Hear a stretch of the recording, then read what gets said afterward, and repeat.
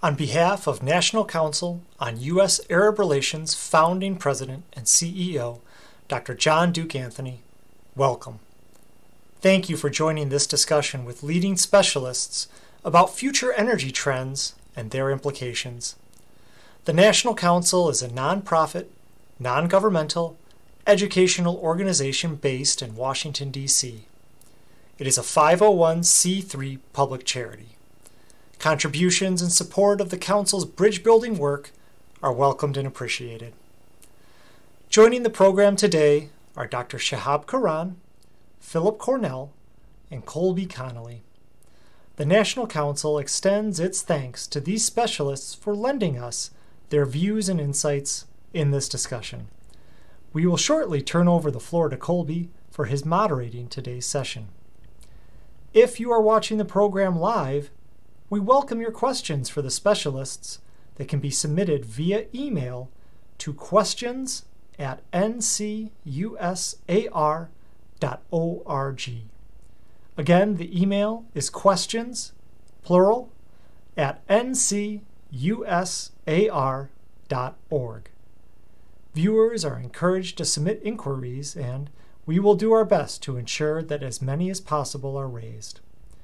Again, thank you for joining the National Council on U.S. Arab Relations for this program. We will now welcome Colby Connolly as today's moderator. Colby is a senior research analyst for energy intelligence and a non-resident scholar with the Middle East Institute's program on economics and energy. Colby, the floor is yours. All right. Well, thank you very much for joining us today, and thanks to the National Council as well for hosting us for what I'm sure is going to be a really great discussion. More often than not, it can kind of feel as though conversations like this end up really revolving almost entirely around renewable energy when it comes to the future of the Mideast or its approach to the energy transition. And even within that, a lot of the discussion is around solar power. And we'll doubtlessly talk about that and many other things today. But probably a part of the reason for that might be due to the fact that when it comes to energy production in the Mideast and North Africa, we really tend to train a lot of our attention on national oil companies or NOCs. And these are firms that we really don't think about, at least not for a lot of history, as having been at the forefront of developing new renewables capacity. But even now that's really beginning to change. Most of the major NOCs in the region have some kind of renewable energy targets by now, even if they don't have some sort of small capacity. And a lot of the targets that they've adopted are also really conducive to national net zero goals as well, wherever they may have been set. As a good example of that, I doubt it's really coincidental that Saudi Arabia's national net zero target is set for 2060, and its NOC, Saudi Aramco, has a 2050 net zero target. These NOCs are clearly going to be huge parts of the transition for a lot of countries in the region.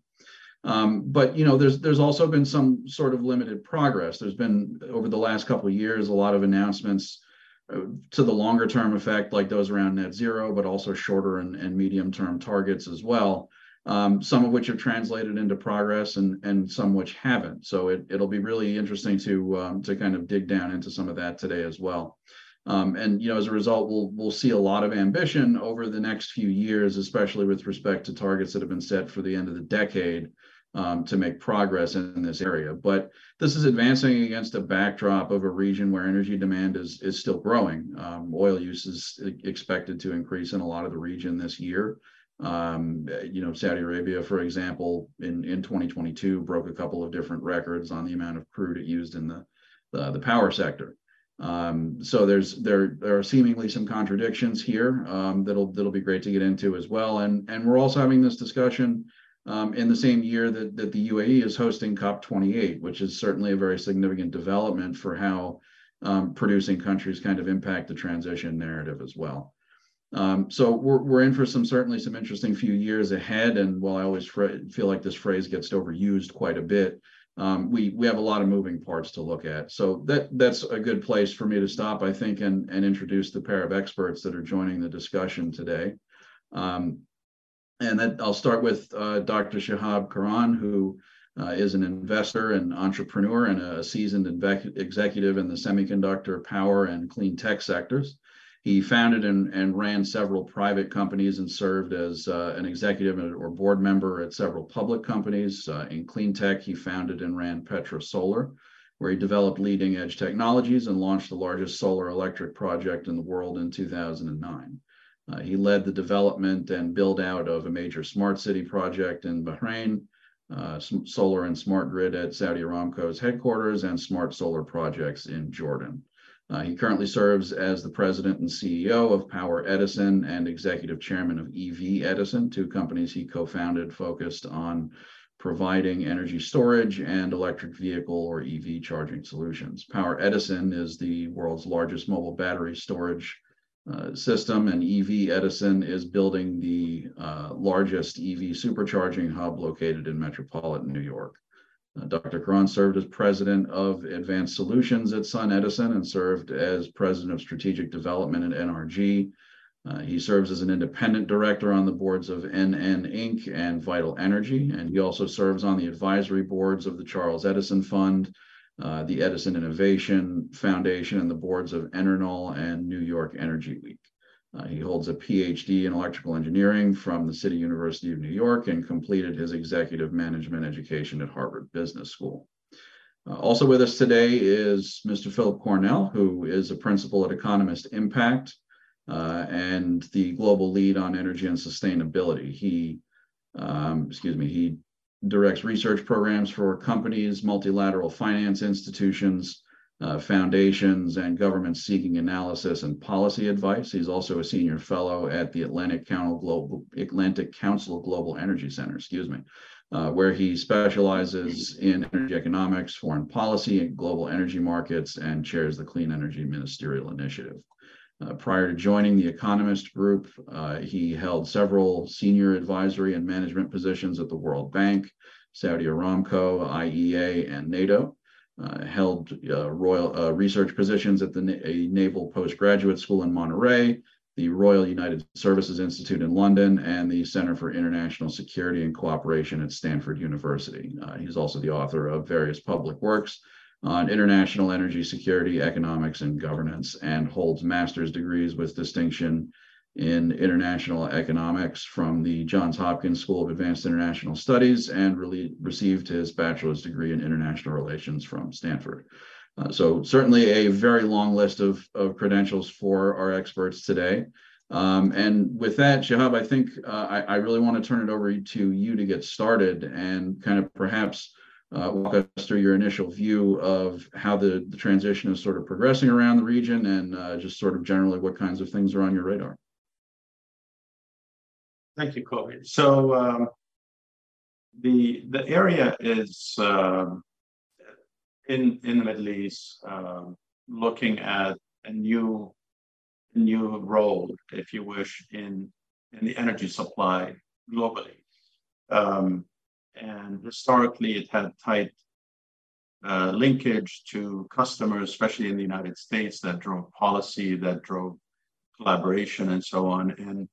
And the facts nowadays is that there isn't that commerce, if you wish, between the supply of energy products that are coming out of the Middle East and the U.S. consumption. And so we see in the Middle East now that the Middle East is tightening relationships with people who need those products, especially in hydrocarbon products today. And while there's still a search vis-a-vis energy transition to what role the Middle East would play, whether through the export of renewable fuels or through the investment of capital, surplus capital. I have some slides. I don't know if this is the right time to share those slides and add some color, or happy to do that after. Yeah, we can bring them in now if you like, certainly. I'll be sharing my screen. It's a second screen if I look to the right. Yeah, so and I've shared some of those remarks at a previous event last year that we were at together. And thinking about the energy transition, thinking about energy policies, and specifically as the US and the Arab world are concerned, it really is driven by interests more than permanent friendships or other type of relationships. And it is worth looking into what brought the US and the Arab world closely together, what changes are happening, especially in regard to the energy transition, and what can be seen over the horizon that can reignite a tight relationship, tight collaboration, and friendship. One set of facts that are critical is the fact that the US switched from being a major importer of fuels, hydrocarbon fuels, oil, gas, and so on, from the Middle East to being a major supplier, a major producer. If we look at the screen, and I know Phil gave me more updated data beyond 2020, is that the U.S. is really a net exporter of petroleum products. And the U.S. has not imported practically any practical quantities of Middle East petroleum for almost 10 years now. So absent of that tight linkage and relationship in commerce, how do we look at the new relationships? How do we look at that, especially with the energy transition? The US not only is self-sufficient with petroleum products, petroleum products are primarily used for transportation because of the high energy density associated with them. And the US is not only importing those, its local consumption of liquid fuels is also changing. So the transportation sector, as we know, is being revamped, is being reinvented to become either electrified or using some renewable fuels. This is a chart that just shows by 2030, almost 30% of the new vehicle sales in the US would be electric. Well, that means the demand for liquid fuels will be going away, not in a small incremental fashion, but really as a mega trend. So the US is not importing petroleum from the Middle East, and the US internally is changing the fuel mix, walking away from liquid fuel. So what does that mean for the US-Arab policy and specifically around energy and energy transition? There's another fact to deal with, and that is that we are oceans apart between the Middle East and the US. As we can see from the map, it is more natural, it is more economical for the Middle East products or services to be linked with entities that are either closer or that need them. If we're talking about electric grid, for example, you can envision electric grid between Europe and the Middle East being practical, but an electrical grid, say, between the US and the Arab world is really not that practical. So the fact that we're oceans apart causes us to pause and think what elements, what pillars can be put in place to underpin new policies, and especially for the energy transition.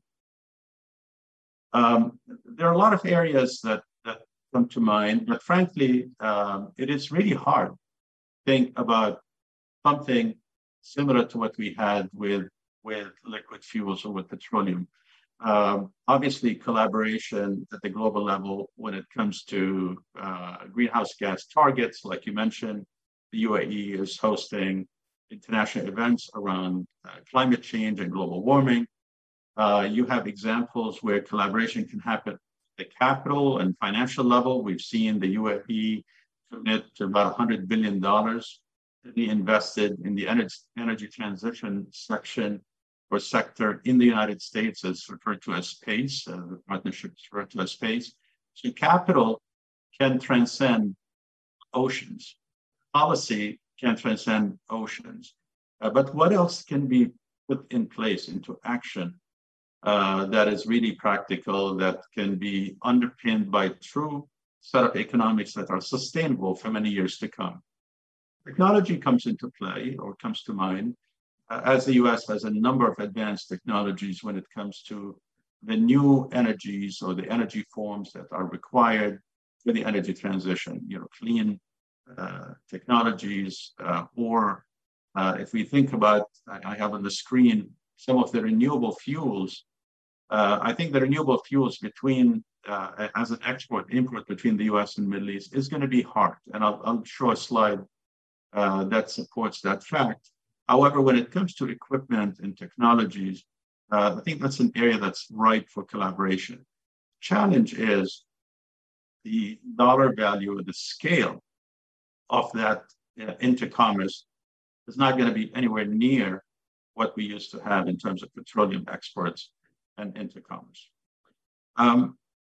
This is a little bit busy slide, but it does show some data that the reason, let me see if I can, if there's a way to use a mouse here or pointer. Can you see the pointer? Yes, I can see that.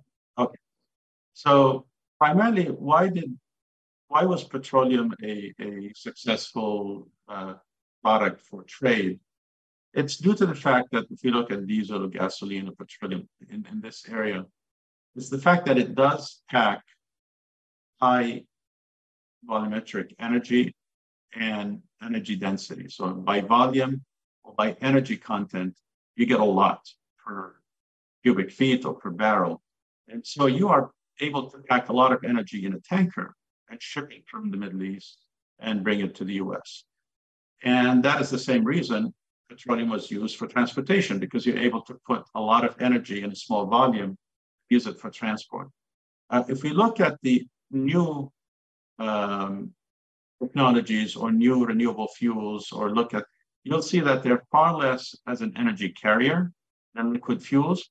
If you go all the way down today to, for example, the most advanced form of technology in batteries is lithium-ion batteries. You can see it's very small when it comes to these densities, either by volume or by energy, compared to liquid fuels. So even if you thought, let me pack electrons, for example, in batteries in the Middle East and bring them to the US, it's not a practical aspect.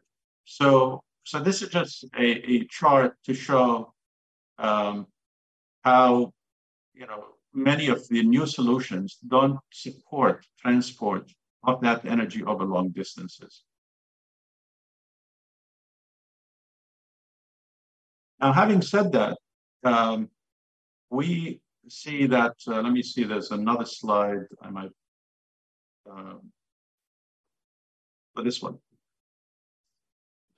So having said that, we know that the US is electrifying transportation. And electrifying transportation, that means a lot of batteries that are going into vehicles. And frankly, the US is electrifying things beyond transportation as well. We see, for example, in New York City, there's something called Local Law 97 that aspires to turn New York City into a zero carbon city by electrifying heating, electrifying cooking, electrifying anything where hydrocarbon products were burned before. So electrifying things means more electricity, more batteries to be sustainable when renewable energy is not being produced.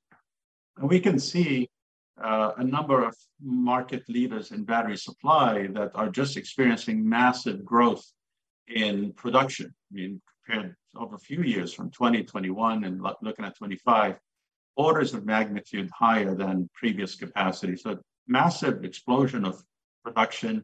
The US IRA, the Inflation Reduction Act, has a number of incentives for local manufacturing. So the US today is looking for massive supply of raw materials, technologies, establishing a battery industry that would enable the energy transition. I dug a little bit deeper into what can be done between, for example, this is an example in the battery space, because I operated in battery space, and we look at it all the way from upstream to downstream. And we notice that type of chemistry for lithium ion called LFP, which has lithium iron phosphate, is becoming more and more the dominant chemistry for lithium ion batteries. And so you need lithium, you need iron, you need phosphate. And if you look at the Middle East, I gathered some of this data. We noticed that on the phosphate side, if you look at the top 10 phosphate producers in the world, you'll notice that 5 out of the 10 happen to be in the Middle East and North Africa as Arab countries. You see Morocco, you see Jordan, Saudi Arabia, Egypt, and Tunisia. When you also look at lithium reserves around the globe, which is, it's kind of the new gold or the new petroleum, you'll see that in terms of reserves, Chile is the leading country in the world. Australia comes as a second. But a very interesting fact is that the Dead Sea in the Middle East holds almost 5.4 million metric tons of lithium. And it's such a high density, it's almost 300,000, higher 300,000 ppm or high, meaning 10 times saltier than the oceans and the seas, and has a lot of lithium. So it can come as a major, like second reserve around the globe, the lithium that is really needed to fuel the energy transition in regard to batteries. Saudi Arabia has major mineral deposits in what's called the Arabian Shield due to geological formations. So this is just a glimpse of, with the energy transition, looking at the new technologies, looking at the new minerals, looking at the new elements that are needed to enable the energy transition, we see that the Arab world can have a role. You need to develop new technologies, new businesses, but nonetheless, there are roles. It is not the traditional petroleum export, but it is the new technologies, especially around batteries. And I'm confident that there are other areas that would be similar to batteries. Well, this concludes my slides, and looking forward to any comments and questions throughout the talk. Okay. Well, thank you very much. And I think, before we get into too many questions, Phil, maybe I can kick it to you at this point for your views on some of this outlook as well, and some of what you'd see as probably, I'd say, the most pressing energy issues in U.S. Mideast relations, which probably have a few individual carve-outs. But how would you categorize some of those and sort of place them in the order of importance? Sure. Well, thanks very much, Colby, and thanks to the Council for hosting this discussion. I think what we really took away from Shihab's slides and the presentation is, what a potential this region holds to be a major supplier of the kind of minerals that we're going to need for the energy transition, and also, I would say, for the technologies that are going to be required. I mean, when it comes to things like solar production, the region, and particularly the Gulf region, has some really of the lowest production costs and connection costs for solar energy today. And so the potential is clearly there. I would say what it's really linked to, though, from the short term to the long term transition question, is the relationship with oil and revenues to the region in the near term. And I think we have to think of the region always as two very different blocks. There are the major oil producers focused in places like the Gulf, which have certainly seen a major windfall in revenue over the past year and a half as a result of emerging from COVID and also the Russian invasion of Ukraine, which has caused significant volatility in the market, but caused the most profitable year for companies like Saudi Aramco, and led to a serious confidence in the region in terms of its energy future.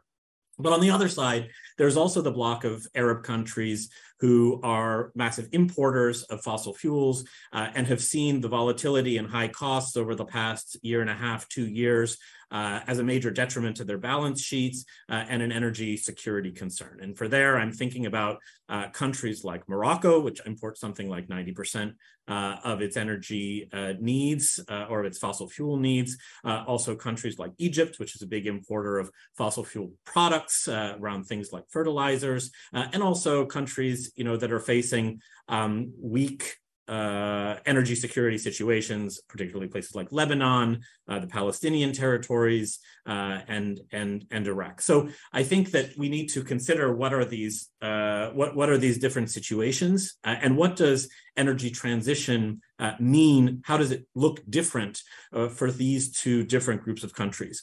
For countries like Saudi Arabia, the energy transition has been, I would say, rocky in terms of the deployment of renewable energy vis-a-vis very ambitious plans. So since the beginning of the last decade, but especially since 2016 and the implementation or the release of their national transformation plan and Saudi Vision 2030, we've seen very ambitious targets to deploy renewable energy.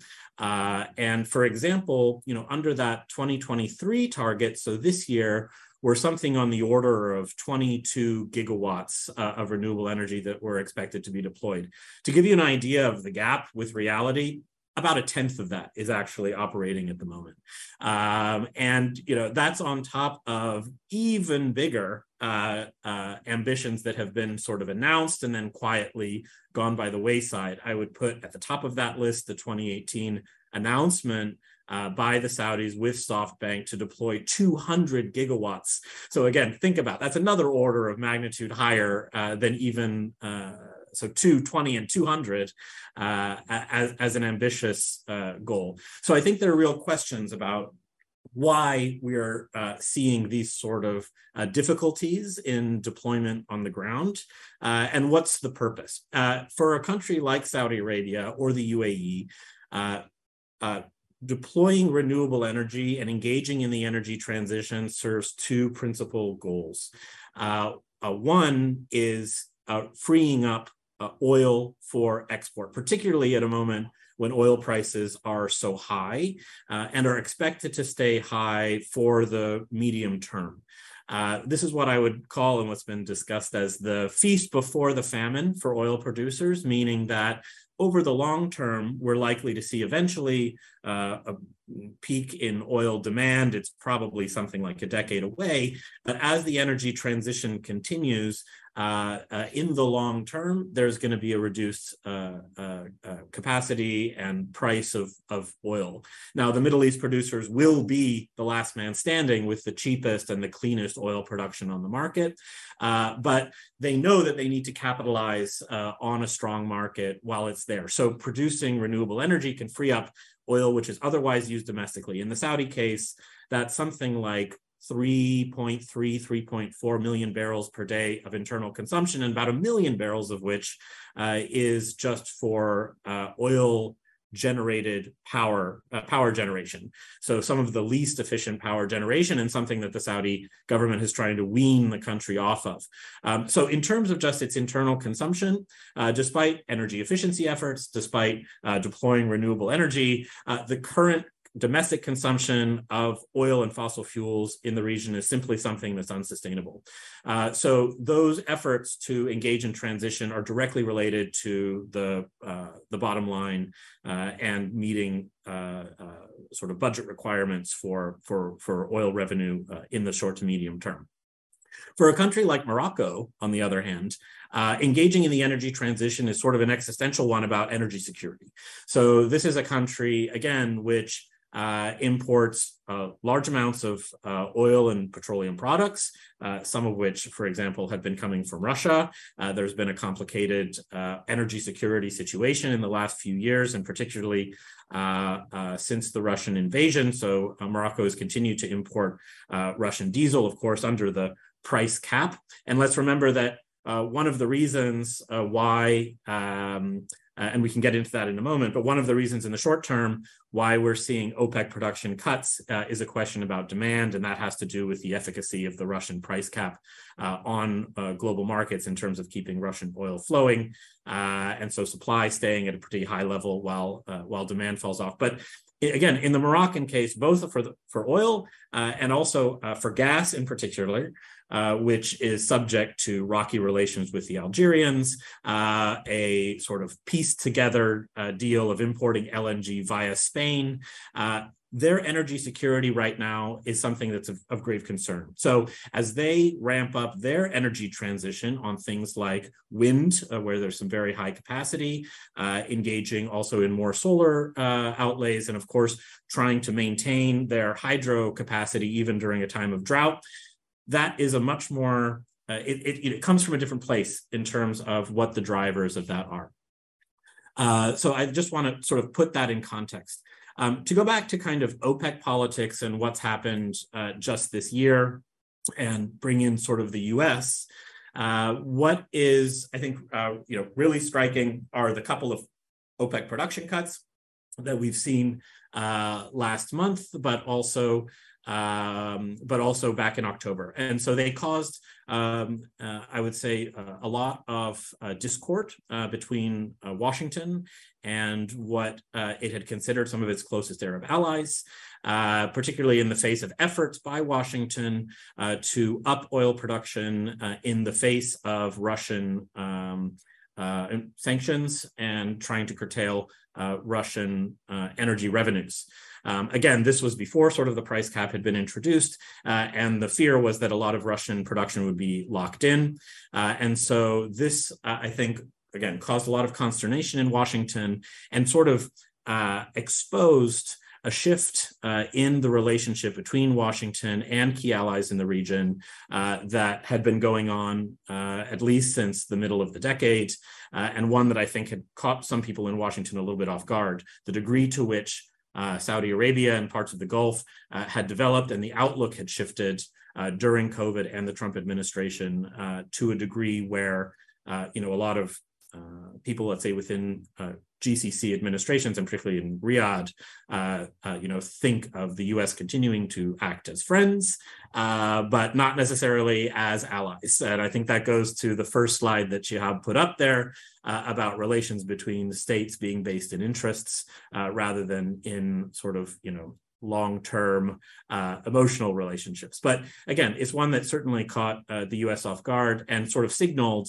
a new Saudi geopolitical strategy to triangulate between some of the major powers, partly for energy reasons.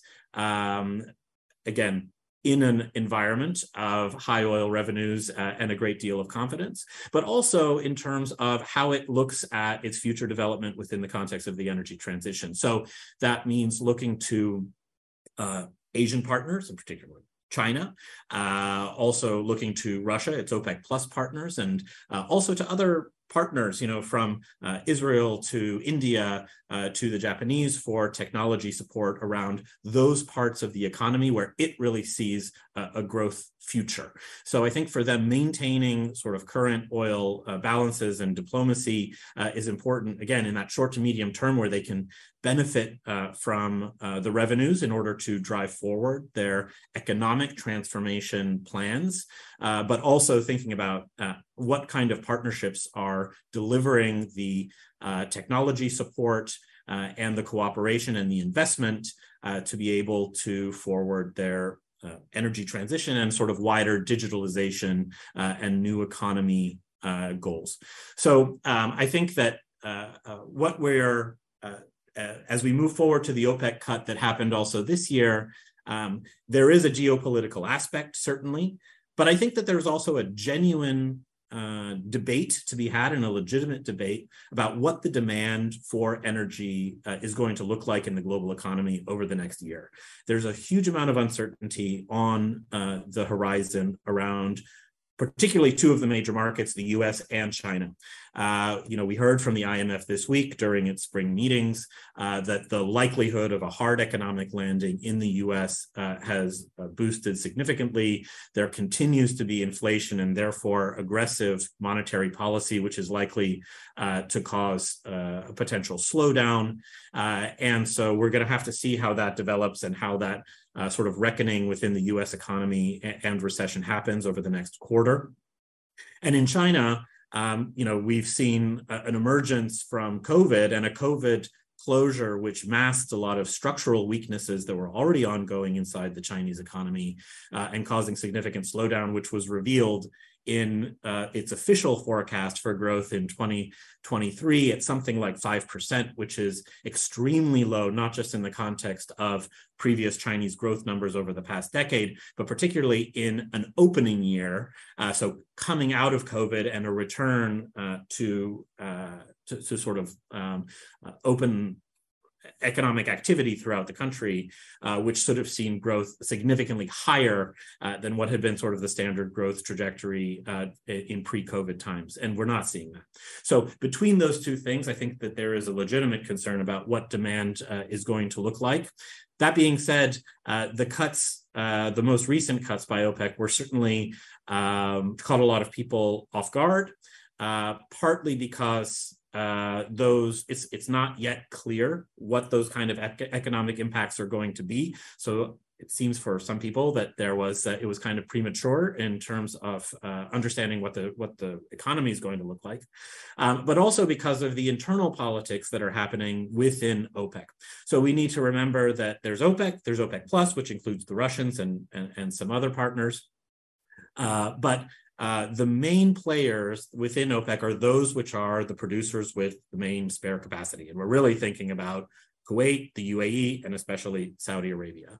I would say that what's driving, let's say, that relationship is particularly what's happening between the UAE and Saudi Arabia. I think within Abu Dhabi, there's, I would say, more of a economic rationale. There's less desire to rock the geopolitical boat, particularly as it looks forward to hosting COP28 later in the year and continuing to show itself as a global partner for the energy transition and for energy security and stability.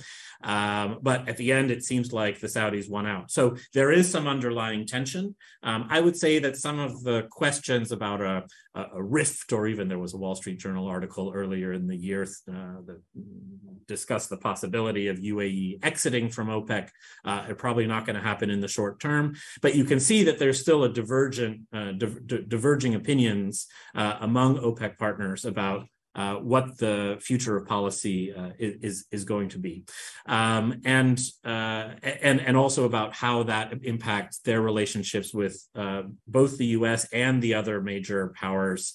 And I'm thinking again about China and Russia. So I guess I think that outlook in the short term around the oil economy and how it's linked then to energy transition is really a key that I think is going to be driving some of these debates and some of the progress that we see around the transition and new technology. So I'm going to leave it there so that we can move on to questions. But anyway, I think thanks very much. Yeah, thanks, Phil. We are starting to get a couple of audience questions coming in. The first one, maybe is kind of dovetails well with the oil market discussion. But the first question that came in is, how many years in the future do you predict the decline of U.S. and global reliance on natural gas? Obviously, not an extraordinary amount of Mideast natural gas being imported into the U.S., but I guess in terms of the U.S.'s ability to kind of sustain itself as an exporter along with some of these other larger countries in the region, what some of that bleeds in. So I don't know, either of you want to take a stab at that one? We've got a couple more as well, and some of my own we can get into. So it's whichever way you'd like to handle it. I think so. Natural, we have to kind of think about what the different fuels are used for. So we said petroleum is primarily used for transportation. However, natural gas is primarily used for generating electricity. And it is, for example, in the US, competing with coal. So we see coal plants getting retired while gas plants getting built up. Gas does help in what we call firming up the grid when renewable energy is not there. But we know renewable energy remains a very small percentage of electricity generation on the grid in the US and frankly throughout the world. So I personally expect natural gas I have many more years of life, at least 30, 40 more years, or at least 2050, maybe 2060, where we still have a very strong reliance in the US and globally on natural gas, simply because it is a complement to renewables. It does have a lower carbon footprint compared to coal. And we know places like China, India, many other places in the world, they're even still building coal plants. And so there is a role for natural gas to retire those and switch them to a cleaner fuel. So natural gas, in my opinion, will still have many years as a viable supply of energy. Yeah. And I would agree with that assessment. I think, we could talk about natural gas markets sort of globally, which has been severely impacted by the Russian invasion. Natural gas, which is a much less fungible product than oil, has seen a much higher shortfall because of its reduced exports to Europe, which are mostly by pipe. And so that caused, a major spike in natural gas prices and LNG prices last year. Those have come down significantly in Europe, but still remain several times higher than the 5-year average. In the US, again, shale gas production have seen prices come down significantly, well below actually pre-invasion levels. So natural gas at the moment continues to be a relatively important product for keeping the lights on and also for industrial uses and development. There are major efforts, obviously, by policymakers, and I'm thinking especially by multilateral development banks, to curtail financing for natural gas projects in other parts of the world. I think that potentially causes a rift for developing countries where natural gas is a key part of their development strategies. And so always when we think about the energy transition, the risk of demonizing one fuel or another can look very different depending on where you're standing and where you are at your point of development. And I think we need to be mindful of that as we look to keep support for the energy transition broadly in place, particularly in places like the emerging markets and developing world that are going to be such a big part of the issue. Now, in the Middle East, as Colby mentioned, natural gas exports are relatively limited, and I'm thinking particularly in the Gulf countries.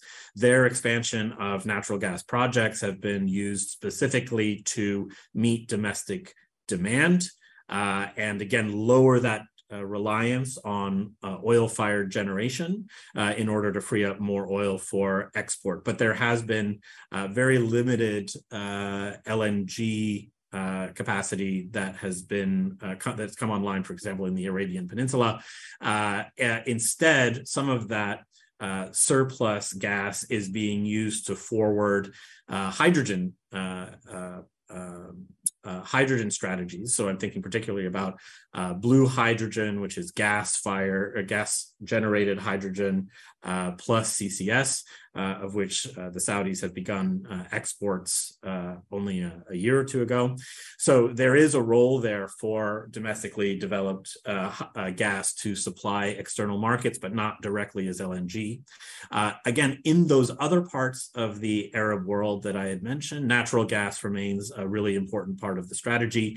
In Egypt, offshore production, and in the East Mediterranean, offshore production of natural gas is a key element of revenue and development for not just Egypt, now in places like Lebanon, now that maritime territorial disputes have been settled largely with American diplomatic support. So it plays a key role in that part of the region.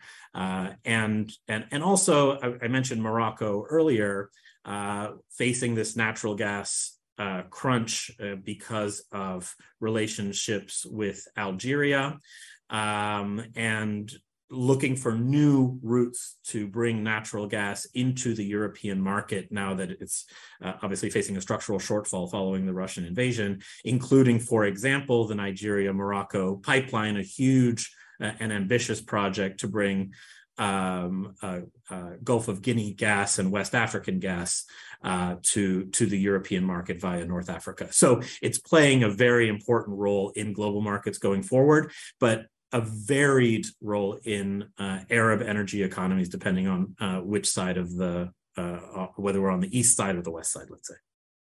Great. Well, we also have a hydrogen question that came in, which I figured probably wouldn't take long. Whenever we're talking about the transition in relation to the Mideast, hydrogen never takes too long to come up. But the way the question is asked, I felt was important, and I kind of have a bit of my own part that I would add to it too.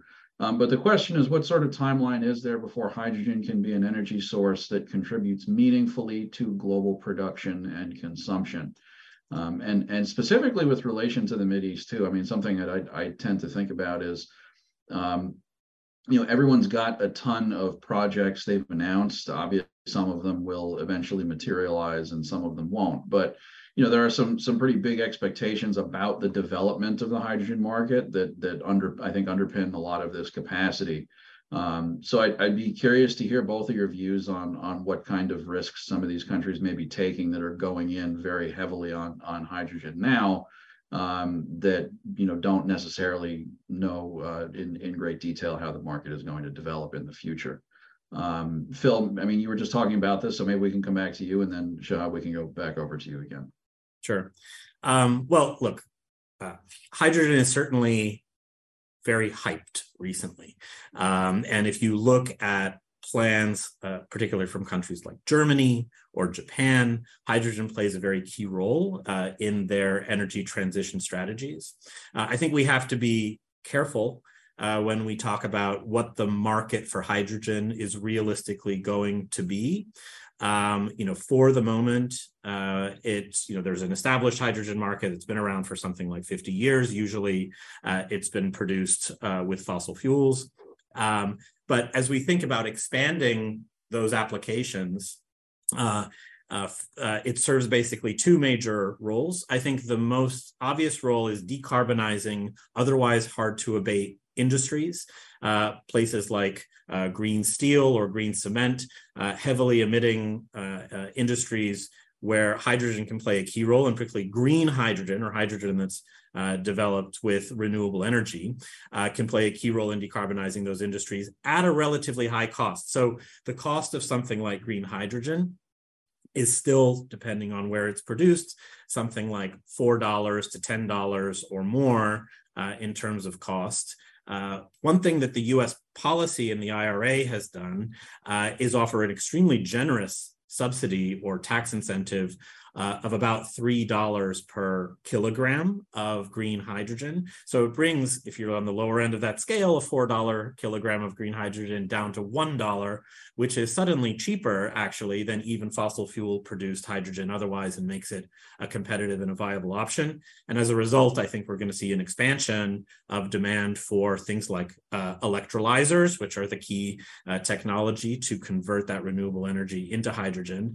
And that sort of economies of scale hopefully are going to start bringing down those costs of green hydrogen to a point where they become competitive.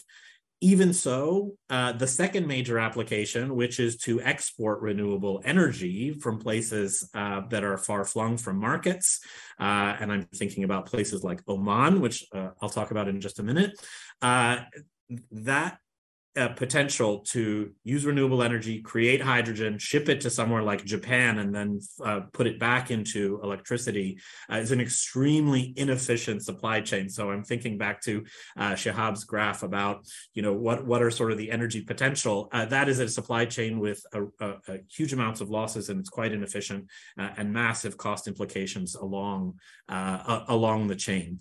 However, again, if we look towards 2030, 2032, it could be a viable option in some applications. And if we can create a market, and I would say there are some key programs that are out there in alliances, such as something like the First Movers Coalition, which has been championed by John Kerry and the US government alongside partners like the World Economic Forum. And those kind of programs to actually create and generate demand in those key markets like hard to abate sectors could start to create potential where the supply is therefore meaningful. And some countries in the Middle East are really banking on this. And I mentioned Oman. So recently, as recently as February, March, Oman closed historic auctions for hydrogen production areas that were very well subscribed, and various consortium of international companies from Shell to Continental, Indian companies. I mean, a really diverse set of investors have committed something like $60 billion to green hydrogen development in Oman, and it's and given extremely favorable renewable energy potential alongside its relatively remote geographical position from major markets, makes it the kind of place where this could be a viable part of the economy and in the transition. But again, I think we need to be realistic. Hydrogen is certainly no silver bullet to replace fossil fuels or to engage the energy transition. Rather, it's going to play an important but probably pretty niche role in the global energy economy even after 2030. Great. Yeah, So, Shihab, over to you. yeah, I agree with everything Phil said, and I would add hydrogen was also thought about as a fuel for mobility for vehicles and as a substitute to petroleum products. So there was a race between batteries and hydrogen, and I know if you track, Elon Musk had kind of made a statement early on about hydrogen versus batteries, but I think you see that Elon is right, at least for the what we call light and medium duty vehicles. Heavy duty vehicles, there's still a debate whether hydrogen is the right fuel or batteries. Think about the Tesla semis. And then if you go to aviation and you go to the global shipping, tankers, ships, and so on, is it a battery or is it hydrogen? When we say hydrogen, you'll see, and I put the chart up on the screen, there's hydrogen in its pure form, which lacks the volumetric density. So you need much, much larger volume to transport the same amount of energy compared to other fuels. But there are other what we call hydrogen carriers. So methanol, ammonia have hydrogen in them, and we call them hydrogen carriers. And you see, for example, Masdar, Aqua Power out of the Middle East, saying, okay, and I think there are projects that I read got announced, for example, along like near the Suez Canal or in Saudi Arabia by the Red Sea, to produce such either green methanol or liquid ammonia to be used for as fuel for tankers, because ships do come from the east to the west, passing through the Middle East. Another application for hydrogen that's contemplated around the world, but primarily in Europe and the US, is as an energy storage to go hand in hand with renewable energy, which happen to be intermittent. So how do you store energy overnight that's clean? Obviously, batteries are one form, but hydrogen happens to be another competing form. Batteries are, made much more progress. So at a high level, I agree with Phil that hydrogen today is a little bit overhyped. It does have some major technological issues to be resolved. You cannot just simply put it in a pipeline. It does permeate through steel. It is energy content compared to natural gas or other fuels. The volume, I think safety, I'm seeing more reports recently that it can be made safe. There is the off-gassing that can cause major loss, like a battery can sit for almost a year and not lose much of its state of charge. But if you have a tank with hydrogen, you have to be kept really, really cold, which means it takes a lot of parasitic energy to store it, compared to just a battery that sits on a shelf somewhere. So storing energy in the form of hydrogen, I've seen estimates where you lose as high as 1% of that energy a day just to keep that low temperature. So it is not ideal yet for long-term storage. And the battle is on. You see companies in the US, for example, I think Nikola has trucks that are based on hydrogen or batteries. That debate is not settled yet. Elon Musk said, no, it is settled. It would be batteries. So hydrogen is still looking for its applications. We see even today some electric planes while everyone thought that's impossible and it's going to be only possible with hydrogen, but we see some electric planes. So if hydrogen doesn't find its footing soon, I think the train would have left the station on hydrogen.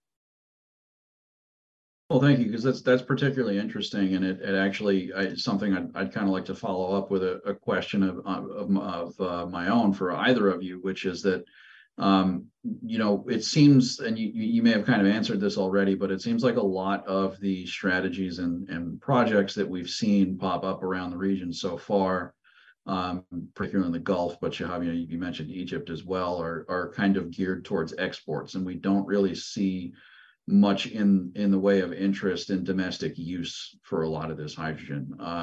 What do you think will eventually change that? Or is it just that this is something that is being looked at as a way of kind of making up for, potentially smaller oil exports in the future for now? It's kind of an off the cuff question. So either of you can take that how you want, but it is something that as we continue to observe, this is something that definitely stands out. So certainly interested in your thoughts there. We've done the techno-economic analyses on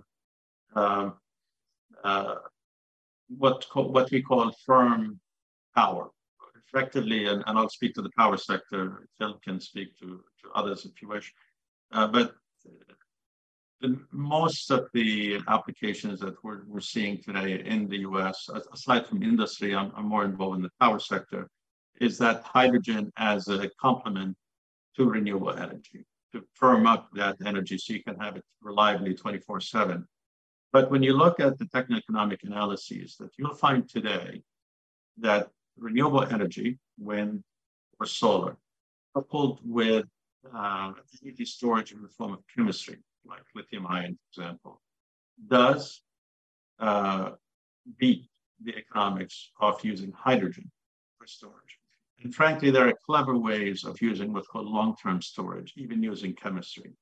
And so I really don't see hydrogen as, especially like, let's say in the economies in the Middle East. Phil mentioned Morocco. To me, a country like Morocco has fantastic wind and solar resources. They will need a lot of capital because wind or solar, you pay for the equipment up front. There's no fuel cost. And so kind of to get the levelized cost of energy, it's a major upfront investment, but the unit economics are in place and the payback is in place. So you'll find international investors who are willing to come in and fund that upfront investment. So batteries, in my opinion, have already won in many of the applications where hydrogen was meant to be. Transportation is one, firming renewables is another. And so, again, the areas where that hydrogen can have a viable play, I think the international shipping, marine shipping, is a very interesting one. And I think the Middle East is doing the right thing, being a hub or a pathway for international ships. I don't know if they have the time to stop and refuel, but that's a very interesting and practical application. Yeah, and maybe I'll just, I agree with that. I think the domestic market for hydrogen, if that's what you're asking about, Colby, is going to be very limited in that region just because alternatives, both clean and fossil, are so abundant and relatively affordable. But so what the focus is on export. I think Shihab brought up some really interesting points about the fundamental and underlying competition between direct delivery of clean electricity from renewable sources and electricity in direct use of electricity in applications rather than hydrogen. I think that perhaps not competition, but that cost differential and what those markets look like in various applications going forward is going to be really important. And in terms of transporting renewable energy, let's say competition or direct electricity alternative is expanding high voltage DC, HVDC long distance transmission, both between countries, between continents, undersea cables, these kinds of power grid integration that is going to have to develop in order to access those kind of remote areas where renewable energy is particularly viable. And to bring back the Moroccan example, where a lot of that extremely good wind potential exists, is in the far south of the country. And so building up HVDC infrastructure within Morocco to bring it to the north and eventually to Europe is a much more efficient way to get clean energy into the European market than exporting it, for example, in the form of hydrogen. That being said, as these markets develop and as demand increases in places exactly, perhaps like shipping, perhaps like the development of green steel, green cement, and other industrial purposes, it does position the Middle East extremely well to serve as a hub for production and export of that resource. So it's a market that's still developing. It's still relatively small, and the key is going to for demand is going to be what is again the cost differential between that and directly delivered electricity, and where are those places where electricity is just not a feasible option. Shihab mentioned aviation. Electric airplanes are great for very small seaters. We're never going to see clean energy jumbo jets until we start to, until, at least 10, 15, 20 years out, where hydrogen might be part of the solution. So there are those applications, again, that are often decades away, that might come closer with concerted policy. And clearly there's a lot of effort to do that, but we have to be realistic. And I think that difference in how realistic the role hydrogen will play, the difference in opinion, is as evident as in debates over the G20 communiques, which show a country like Japan putting it very much at the center of the discussion, and other G20 partners, European and North American partners, watering down that language and trying to curb expectations about how big this market will really be in especially the short and medium term. So going to another one of these audience questions here that I think links well with the hydrogen topic, but is really kind of builds it out a bit into the political economy of the issue. It reads, the GCC countries, particularly KSA, UAE, and Oman, seem to be moving aggressively into exporting clean energy as green hydrogen. Can their economies and governments handle this transition, and do they expect the profit margins for clean energy exports to be on par with petroleum? Example, high enough to sustain the cost of welfare states with break-even costs for oil well above $50 a barrel today. So I think the idea there is really the question of to what extent are hydrogen exports replacing oil exports, which is a fairly easy question. But maybe some of the more granular aspects of how that kind of a shift in the revenue issue might impact not only kind of the social contract, but actually the ability to kind of fund the transition efforts. Either you can start wherever you'd like with that one. I think there's a range of ways to address that. So I'll leave it to you. Yeah, so no, I don't think the export of hydrogen will ever catch up to historic levels of petroleum exports. And we have to think about, why is hydrogen being in demand in economies like in Europe or the US? It is in demand because of the energy transition. It's to decarbonize fuel. So when the world had only one means of creating energy through fossil fuels, you needed the supply of fossil fuels, which existed in some geographical areas around the world. Today, to generate hydrogen, Morocco, with its solar and wind resources, can be a major exporter of hydrogen. Same with Spain. Same with many other countries. Jordan can be, and so that geographical kind of mineral concentration is not true anymore. And thus, that monopoly or that differentiation or unfair advantage of having hydrocarbon in the ground inside your borders is not true anymore, because any country, I'm not saying Northern European, but even in Northern Europe, you can use hydropower, you can use wind power, you can use wave energy, produce hydrogen. So the competition for hydrogen production is far greater than the competition 20, 30 years ago, or 50 years ago for exporting petroleum, which required that you would have those deposits. So that's a fundamental difference in terms of dominating a hydrogen export market, or being, the kind of the lead entity or country in that regard. So I don't ever expect hydrogen exports to be anywhere near the levels that we saw historically when it came to petroleum exports. Yeah, I would certainly agree with that, especially in the major oil exporting countries in the GCC. There's just the market is not as big. The profit margins are slimmer, at least for in the immediate term.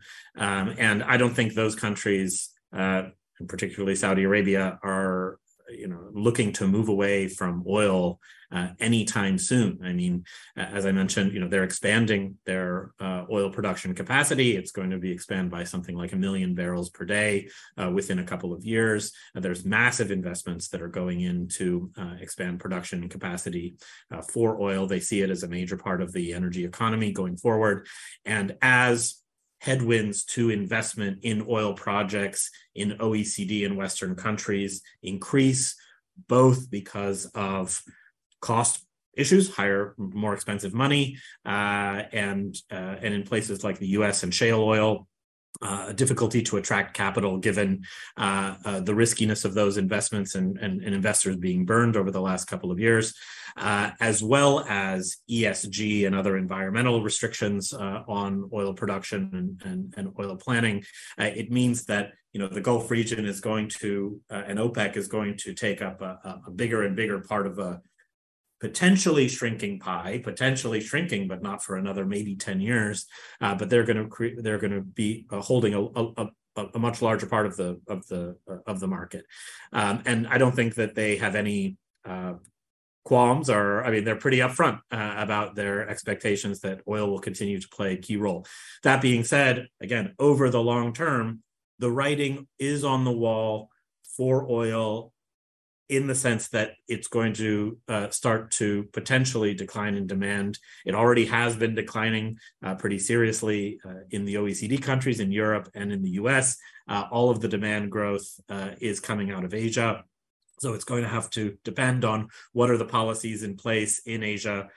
We talked about slowing Chinese growth, but there's going to be booming Indian growth over the next 10 to 15 years. So that's really going to decide the future of oil. Oil isn't going to be dead tomorrow by any means, and hydrogen certainly isn't going to take its place. No, certainly. And I think the fact that NOCs are really the ones leading upstream investment in the last year or so are pretty good evidence of where the sentiment is on that.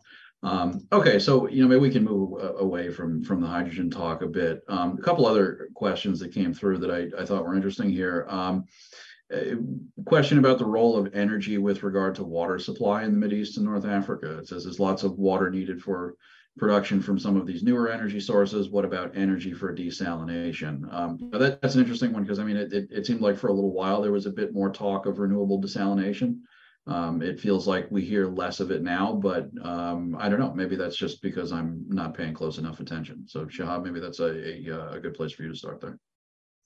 Sure. I think, and Phil alluded to this earlier, that the local consumption of energy in even oil-producing countries had gotten to a point where sometimes it's not sustainable.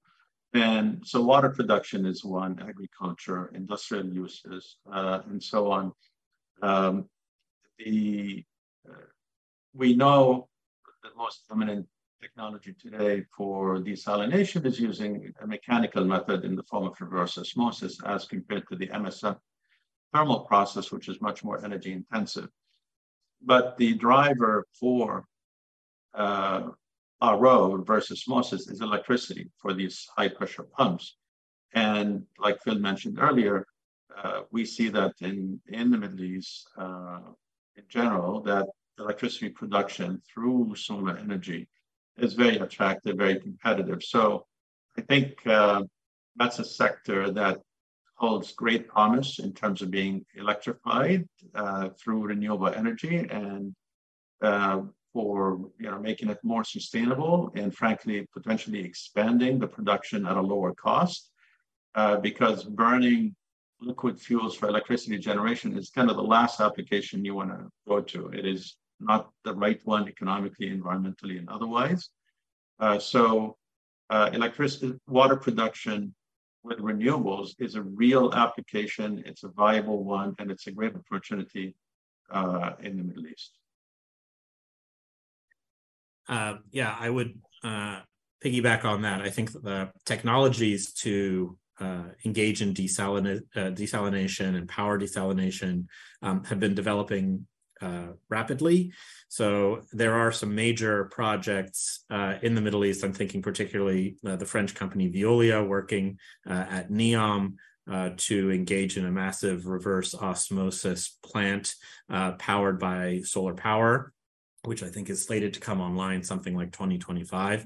I think is going to be a good demonstration of that technology, which hadn't been the case a few years ago, because let's remember that renewable energy, and especially solar power, is in principle, and has been for a long time, a massive user of water, not just in the production of solar panels, but then also in their operation. Again, technologies have been coming on board for solar power in the Middle East that are dust resistant, low water. Again, I think Shihab would know a little bit more about this. You mentioned Shihab's role in providing solar power at the Saudi Aramco headquarters, which is a place where I also worked. And I remember in some of those early trials, there was a real question about what the final balance is between energy which is used to desalinate the water, which then cleans the panels, which then generate energy, and what is the final net benefit, and does it sort of balance out? I think we're going beyond that at this point. But the other technologies which have been touted as particularly good in the desalination area are things like nuclear.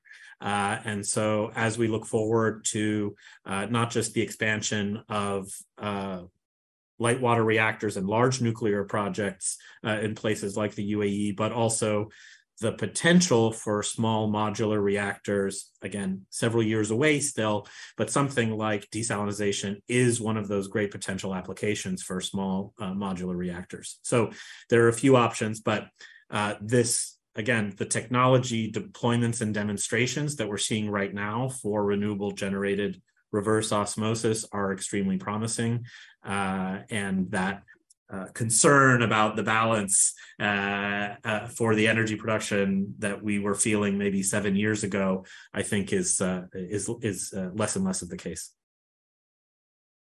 All right. Well, thanks for the comment on the small modular reactors too, because that answers another one of the questions that we had come up, which is a particularly interesting one. We're sort of getting into the last stretch of our time here. But what we've seen kind of in common with a lot of the the initiatives and the projects that we're talking about is that particularly in the Gulf, but in some other places as well, a lot of regional governments are kind of marshaling this ever greater number of state resources to tackle the transition. And a question that I wanted to pose to both of you guys is something we've probably heard before in a much broader way, but what are the risks, if any, that where these kinds of national champions, so to speak, are getting involved, whether that's, an Aqua Power or a Masdar, a sovereign wealth fund directly or indirectly, or even an NOC? I mean, what's the risk that they're kind of crowding out this space to an extent that either, not just local private sector firms, but foreign investors that a lot of these countries have been looking to attract, start to encounter difficulty operating in that kind of a space? I mean, maybe that's something we could get some comment on here, because it comes up a lot as a potential challenge, but it feels like the discussion tends to stop there. So maybe that's something we could mull over for a bit as well. Yeah. Sorry, Shihab, please go first. Yeah, please. I think that is an issue. I mean, you mentioned ACWA Power as a national champion. Let's remember that ACWA Power was an independent company at the forefront of this technology, continues to produce literally some of the lowest cost renewable energy and provide some of the lowest cost bids in projects, not only in Saudi Arabia, but also across the Middle East and North Africa. And it was only since it was 40% stake was acquired by the Saudi Public Investment Fund, the PIF, has it become a quote unquote national champion. And this strategy is something we've seen a lot across a lot of different companies in the region. I'm thinking also about things like Careem and others, where successful private sector companies have then been gobbled up. The question is, do they then remain as competitive do they remain so competitive that they then crowd out competition within the region? I think that's something that's worth posing. But overall, if we look at how petrodollars and oil revenue is being used and recycled through the system, that has also changed significantly in the region. So if you go back something like 10 to 15 years, the classic model was taking those petrodollars, putting them in Western and particularly American financial institutions and investing in relatively low risk ventures. Now we're seeing a more aggressive and more higher risk appetite in terms of that, of where that money is going. So a much higher percentage going into equities and also into infrastructure investments and into companies like these that are investing in new technologies. So that public money will continue to flow. I think the strategy that's in place is not to flow only to those quote unquote national champions, but actually to seed a whole ecosystem of advanced energy companies within the region in order to grow that wider ecosystem, as opposed to just funneling it into one national champion. So whether those investments pan out at the end, I think the goal anyway is to create a sustainable and viable wider ecosystem of technology in order to breed that competition and advance the wider economy. And that's, at the heart of some of these economic transformation ambitions. Yeah, so in regard to that question, I actually spoke with Mohammed Al-Ramahi, the CEO of Masdar, and Mohammed Ibn Ayyan, the chairman and founder of ACWA, in preparation of my remarks at our previous event. These are two entities, two national champions that, frankly, have done a great job in terms of showing what a perfect model in terms of being internationally competitive, but to put capital to work, how to work with multinationals. And I think that is a requirement. You see it in the US with, if you go back, you see an AT&T, you see Google, you see a Yahoo, you see, various, not necessarily national champions, but they de facto national champions in terms of a certain sector. Now, having said that, making sure that they don't crowd out other participants, whether local or national, that's more of a policy play for the regulators or for the officials, rather than asking ACWA or Masdar not to be super competitive. And we see it, in the US, when there are, say, public bids, for example, many times they'll say, well, no single entity can get more than 5% or 10% of the supply. We see it with a company called Con Edison in New York City. They say, okay, we want so much of energy storage, but no single developer can come in with more than 5 megawatts per se at the distribution level out of 15 or 50. So that is an easy fix to create an environment where the local economy is accepting and nurturing and allowing newer entrants to come in. And I think that's a critical requirement for the economy to flourish, and also to You never know who the next Aqua is or the next Masdar is. So by allowing entrepreneurs to flourish and be supported economically and otherwise is a key policy requirement if the economy were to be truly diversified. All right, great. Well, thank you both, Shihab and Phil, for your insights today. We covered a pretty wide range of topics, and I think we definitely put a valuable discussion together. So thanks again to the National Council. Thanks for everyone who joined. And, of course, thanks for listening, and have a great weekend. Thanks, Colby. Thank you for having us.